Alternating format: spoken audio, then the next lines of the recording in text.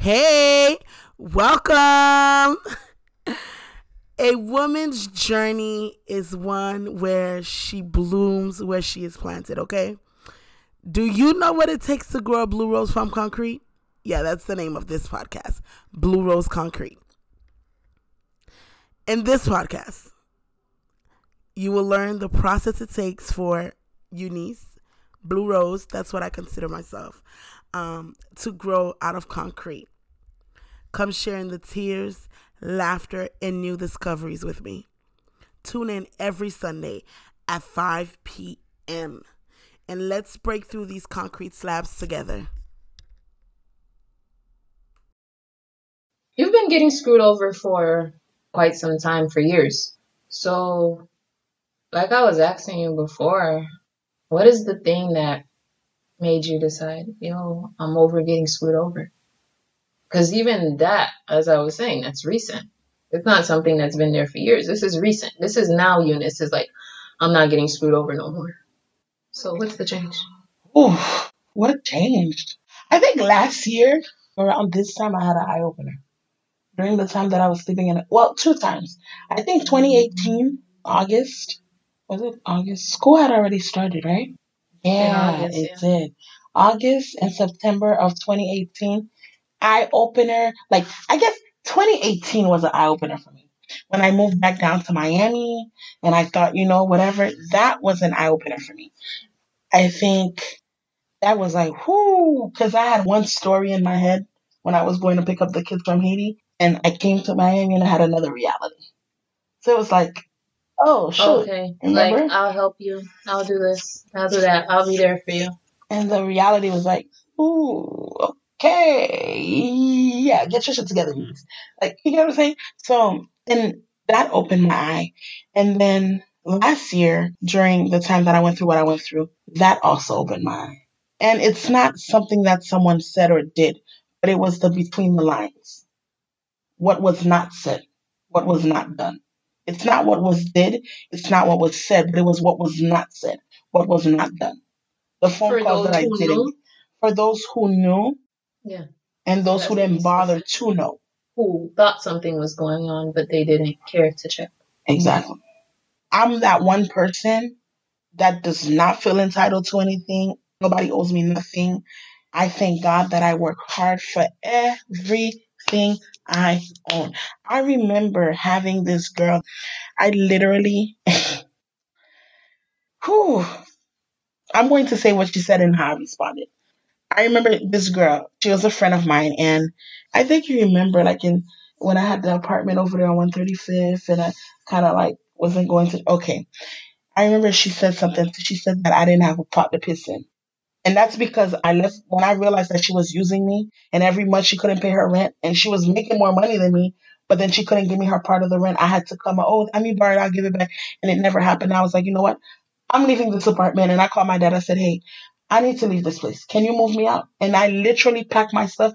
My dad moved me out the apartment. I never went back. Hmm.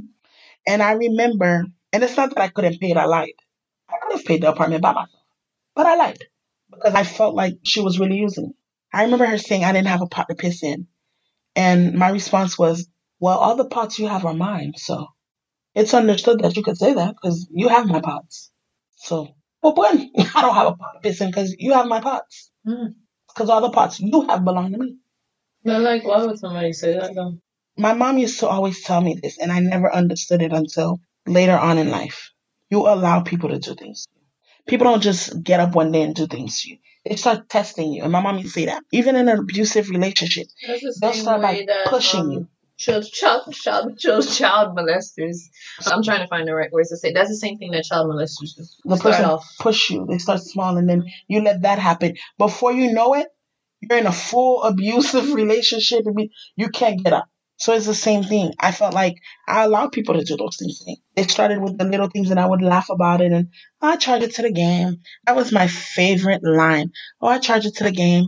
I'll be fine, blah, blah, blah. But I'm carrying all of this on me. All of this is heavy on me. I'm carrying it on me. I'm never healed from it. It's there. It's like constant. And I think about it and I build hatred. And like it was there. And I got to the point where I'm like, hold on, stop, let go. Let's heal and let's move forward. And I think I've really gotten to the place where I can say that I've healed from a lot of trauma, a lot of betrayal, a lot of things this year Mm. because I actually see people for who they are. I accept everyone for where you are at right now in your life. And I'm not trying to paint anyone else and who you are. You are who you are. I respect that. If I can't deal with it, I deal with it in the way that I can. That's what I do. But it took some time. It didn't happen overnight. You know this firsthand.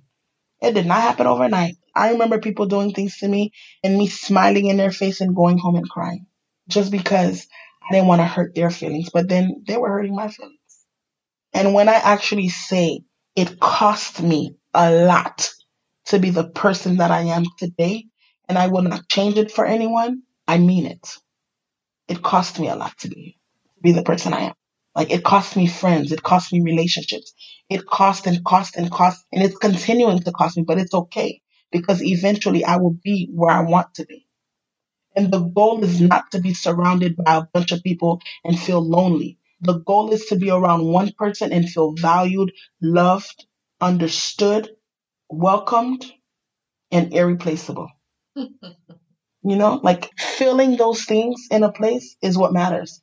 I don't care to be amongst the crowd. No, I don't care about that. I've gotten to the point people are not my circle. Like I'm not influenced by people anymore. That doesn't move me. Being around a bunch of so as I turn my back, like no. I prefer to be around one person. And it's something you have to notice about me now too. I used to always be at somebody's house. I'm always at people's house. It's like I was just trying to escape my own house. I'm always no, it's because I just wanted to be surrounded by people. But people don't respond to that well. They disrespect you when you're like that. They don't value you. The Bible says don't go to your neighbor's house too often. And I don't understand how that, like, I didn't understand why that was the that. Bible says, the Bible It got is. lessons. It does. Loaded with lessons. Girl, gems. Anyways. But it's like, I had to get to that point because I'm like, ma pede al kay moun pa jam gen moun ki vin la kay mwen. And I remember my mom used to always say this. And my mom taught me, and my grandmother taught me some of the valuable lessons in my life. One of them being working is liberty as long as I'm not stealing. Listen, I live by that.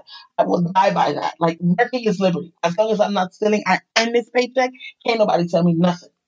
That holds a lot of value for me. Okay, and not only that, my mom used to say, "Se me ale me vinik fe zame." She used to always, I know, but she used to always say it to me.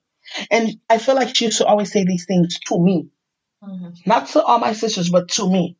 I think she was realizing some of my character traits and was saying, this will hurt her in the future. And she would constantly repeat it to me. No, no, se me ale me vinik fe zame. And my grandma used to say that to me too. Because you will find me, I remember growing up, my sisters weren't really at my grandma's. I was raised by my grandma. Rest in peace. I love my mama. My mom's mom, I love her so much. I love grandmother. That's my mom. I was with her from 3 days old. And my mom came and got me. And I cried. I didn't want to leave my grandma. It really hurts me that I did not attend her funeral. I was pregnant with Edwin. I couldn't attend. Because she died in August. I birthed Eddie in September. I couldn't go to Haiti. And that is one death that I've never had the chance to grieve. And my mother's. We spoke about. I had to just, okay, my grandma died. I'm not there. I never saw a video or anything. I heard about it. And then, yeah, she's gone. Okay. So all your plans of going to see her and all that stuff and her seeing your grandchild, her great grand, like, that's not going. And yeah, but you're giving birth next month. You can't cry. You can't mourn. You can't do none of that because, hey, it's a boy. Well, hey, you're having a baby. The lead might go to your head and you might go crazy. That postpartum depression might get you crazy. Say, suck it up. Did you still deal with postpartum depression? After Edwin? Nope. No. Not after Eddie, no. After your first? No. I deal with postpartum depression after Hannah. Hannah was during depression. Not Hannah. Oh, God. After Abigail, I dealt with postpartum depression. And after Destiny. And those are the two kids I had after marriage. So that tells you a lot. Like before we were married, I think I dealt with depression during my pregnancy with Kendra and dealt with postpartum depression because I got married right after Kendra, remember? Like I had her in December, got married in February. Well, went to court with a tête marie, with a mouchoir, leggings on, socks, cotton in my ears. My head was tied with the thing all the way on my, because remember, she was a preemie. I'm thinking I'm about to go pay a ticket and I'm staying in the car. And when I get to the court, the man said he's here to get married. Girl, I choked. Here I was planning to go to Georgia to move because I didn't want to be with him no more. And hey, I'm trapped now. I got to get married. So I'm sitting here. Like, I have all emotions. I'm crying, but I'm acting like I'm crying out of joy, but I'm really crying out of sorrow. I remember You cried out of asking. sorrow a lot. I did. The wedding day in the car. I'm like, please, God, please make sure he's not there. Let him not be there. Let him not be there. Let him not be there.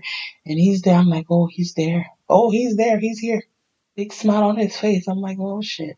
He's here. Can somebody save me? And I remember my dad saying, this is not going to last.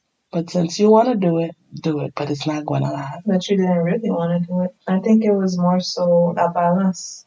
And in church, I think, church really just but like church, like more so. Messed us up for a long time. Oh, it was like church. For a long time. Because, you know, suffocating. You can't read. You can't be who you are. Like, it's like, oh, I remember it, like, this not lady literally church. It's just, no, I mean, that particular appearance. That don't look choice for me. There's no other choice for me, like, but God. Yeah, so exactly. I don't care. Like, church people are hypocrites. Yes, they are. There are but I'm staying in church. You go through where you're like, ain't it? Exactly. And then this is what I felt like as well.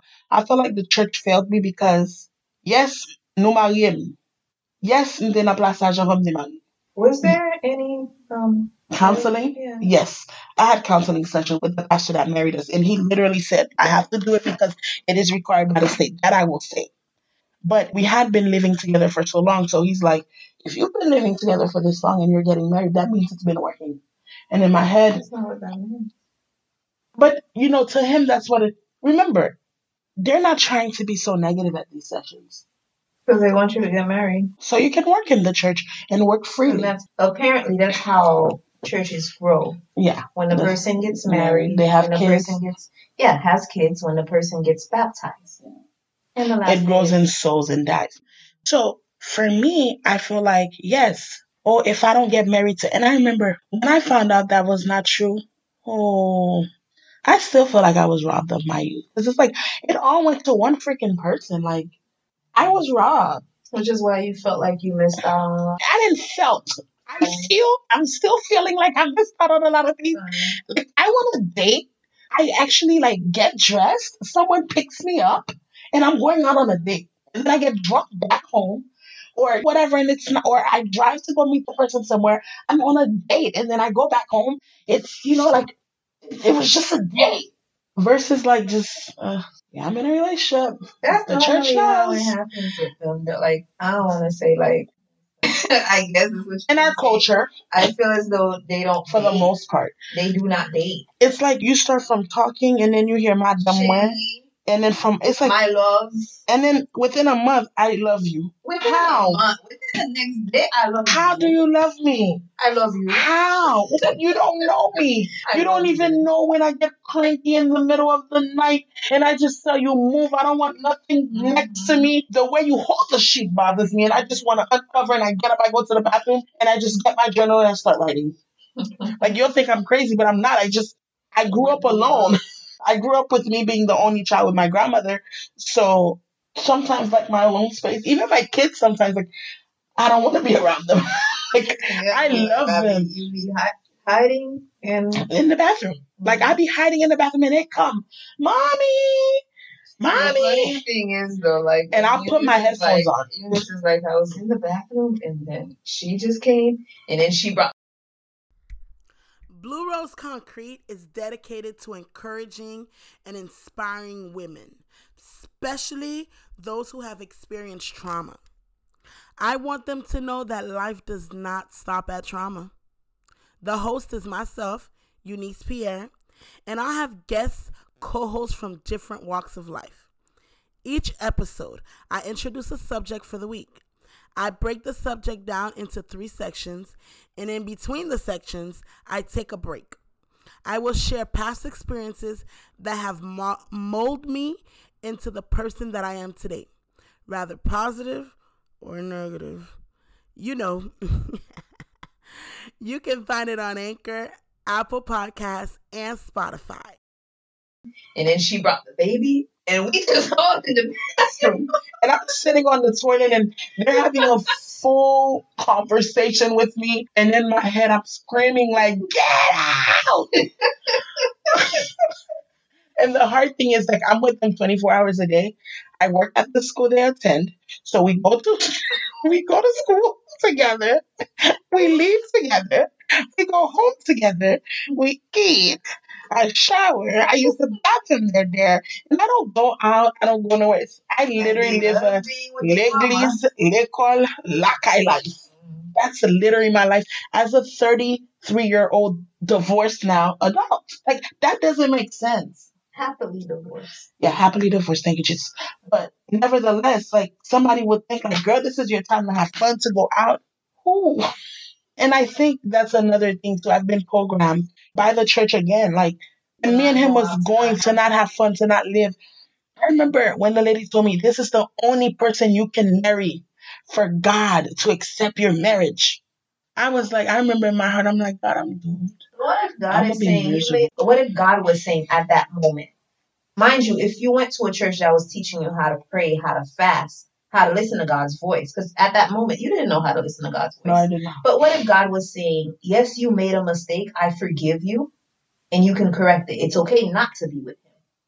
Like, what if God was saying that? And I think what if God saw the future, what happened with you, and that's what he was saying to you, but instead, there go with the church folks, putting their little agenda on me. And what I hate about it is when you're leaving now, and it's not working out, and you literally are coming up for air. Like, I remember going through that depression session with Abigail, him bringing the women to my house, him cheating, like women calling my phone, and him using my phone to call these women, and laying on the bed with him, and he's on the phone with another woman and telling me to shh. And I'm just like, what the? It came to that point. It came to that point because he got so comfortable with me accepting everything. Mm-hmm. And because of the church knowing that, no about divorce, I don't believe in divorce. We're not getting the divorce. I'm going to pray this. I'm going to fast. I fast 6 to 6. I fast 7 to 7. I fast 24 to 24. Mm-hmm. This is so funny thinking back to it. And he literally would pass me in bitches and say, oh, c'est ça que tu fais. And I thought it was so true. So true that what? Ça te fait ça. So, Satan qui fait Lisa. Yes, it's Satan qui fait that. It's the devil that caused him to cheat. It's the devil this. And I would sit here and fast and pray, and the devil would never leave him. He would just get better at it, find better lies. His friends would cover up more stuff, and he would get more comfortable. These women will be so bold. And I remember one time he told a lady I was his mom when his mom was young on Facebook. He posted a picture of me, like, I guess a while back, and the girl maybe I guess she went through his stuff. And I saw him write the girl, oh yeah, that was the girl sent him my picture and was like, who is this? He's like, oh yeah, that's my mom when she was young. Girl, I saw that. I'm like, I look like his mom when his mom was young. And I had to go back and get his mom picture. And like, I don't see how I look like this lady. She's red. Her mouth is skinny. I'm black. Well, she was not always skinny. She was thick. Mm-hmm. It's the diabetes got her skinny. And I'm just like, I'm dark skinned. She's light skinned. She has no edges. I have edges. I'm like, this doesn't make sense. Like, I look nothing like your mama when she was young. Why does that picture look so like fresh and modern though? The picture of his mom? Did the girl fall for it? She did. Oh, and they were in a full-blown relationship. She told the girl he didn't have no kids. And here I was with 3 kids already married.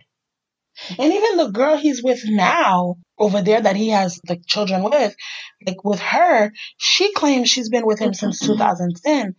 But sweetie, I had my second child December 2010. I got married March 2011. Had my third child 2012 and the fourth one 2013. So in all of this time, you mean to tell me he was with you? He proposed to you in 2012? Like, how does that work? He proposed to you in 2012 but was married to me in 2011. And then on top of that, it's like, I remember he was married to me, still married legally, and he sent her to go get a visa in Haiti as his girlfriend. and gave her a letter and everything. Like, how does that not click in your brain that something's wrong with that? The U.S. government is so dumb that they don't know you're legally married to someone and have 4 kids with them. That you signed all 4 birth certificates. These are your kids. You're married to me. You're still married to me. We have the same damn address. Like, what does So not here's the click? question though. The visa didn't go through. It didn't. She has not been able to get one since then. I feel like in due time, whenever God wants to do whatever He wants for them, they'll be able to move on with their lives. And I pray that they do. I really do. Like, sincerely, I want him to be happy. I do. And I know that it might sound like, girl, for everything he put you through, the tears, the heartaches, the humiliation, the disrespect, the this and the that, and the this and the that. But at the end, I want him to be healthy on the day my son walks across that stage, cum laude. My daughter Kendra, girl, walks across that stage, summa cum laude. Okay? And I'm going to be like, yeah, you see that picture on Facebook? That's where you're going to see it at, because you're not invited. You ain't got no ticket. That's me. That's me. That's my kids.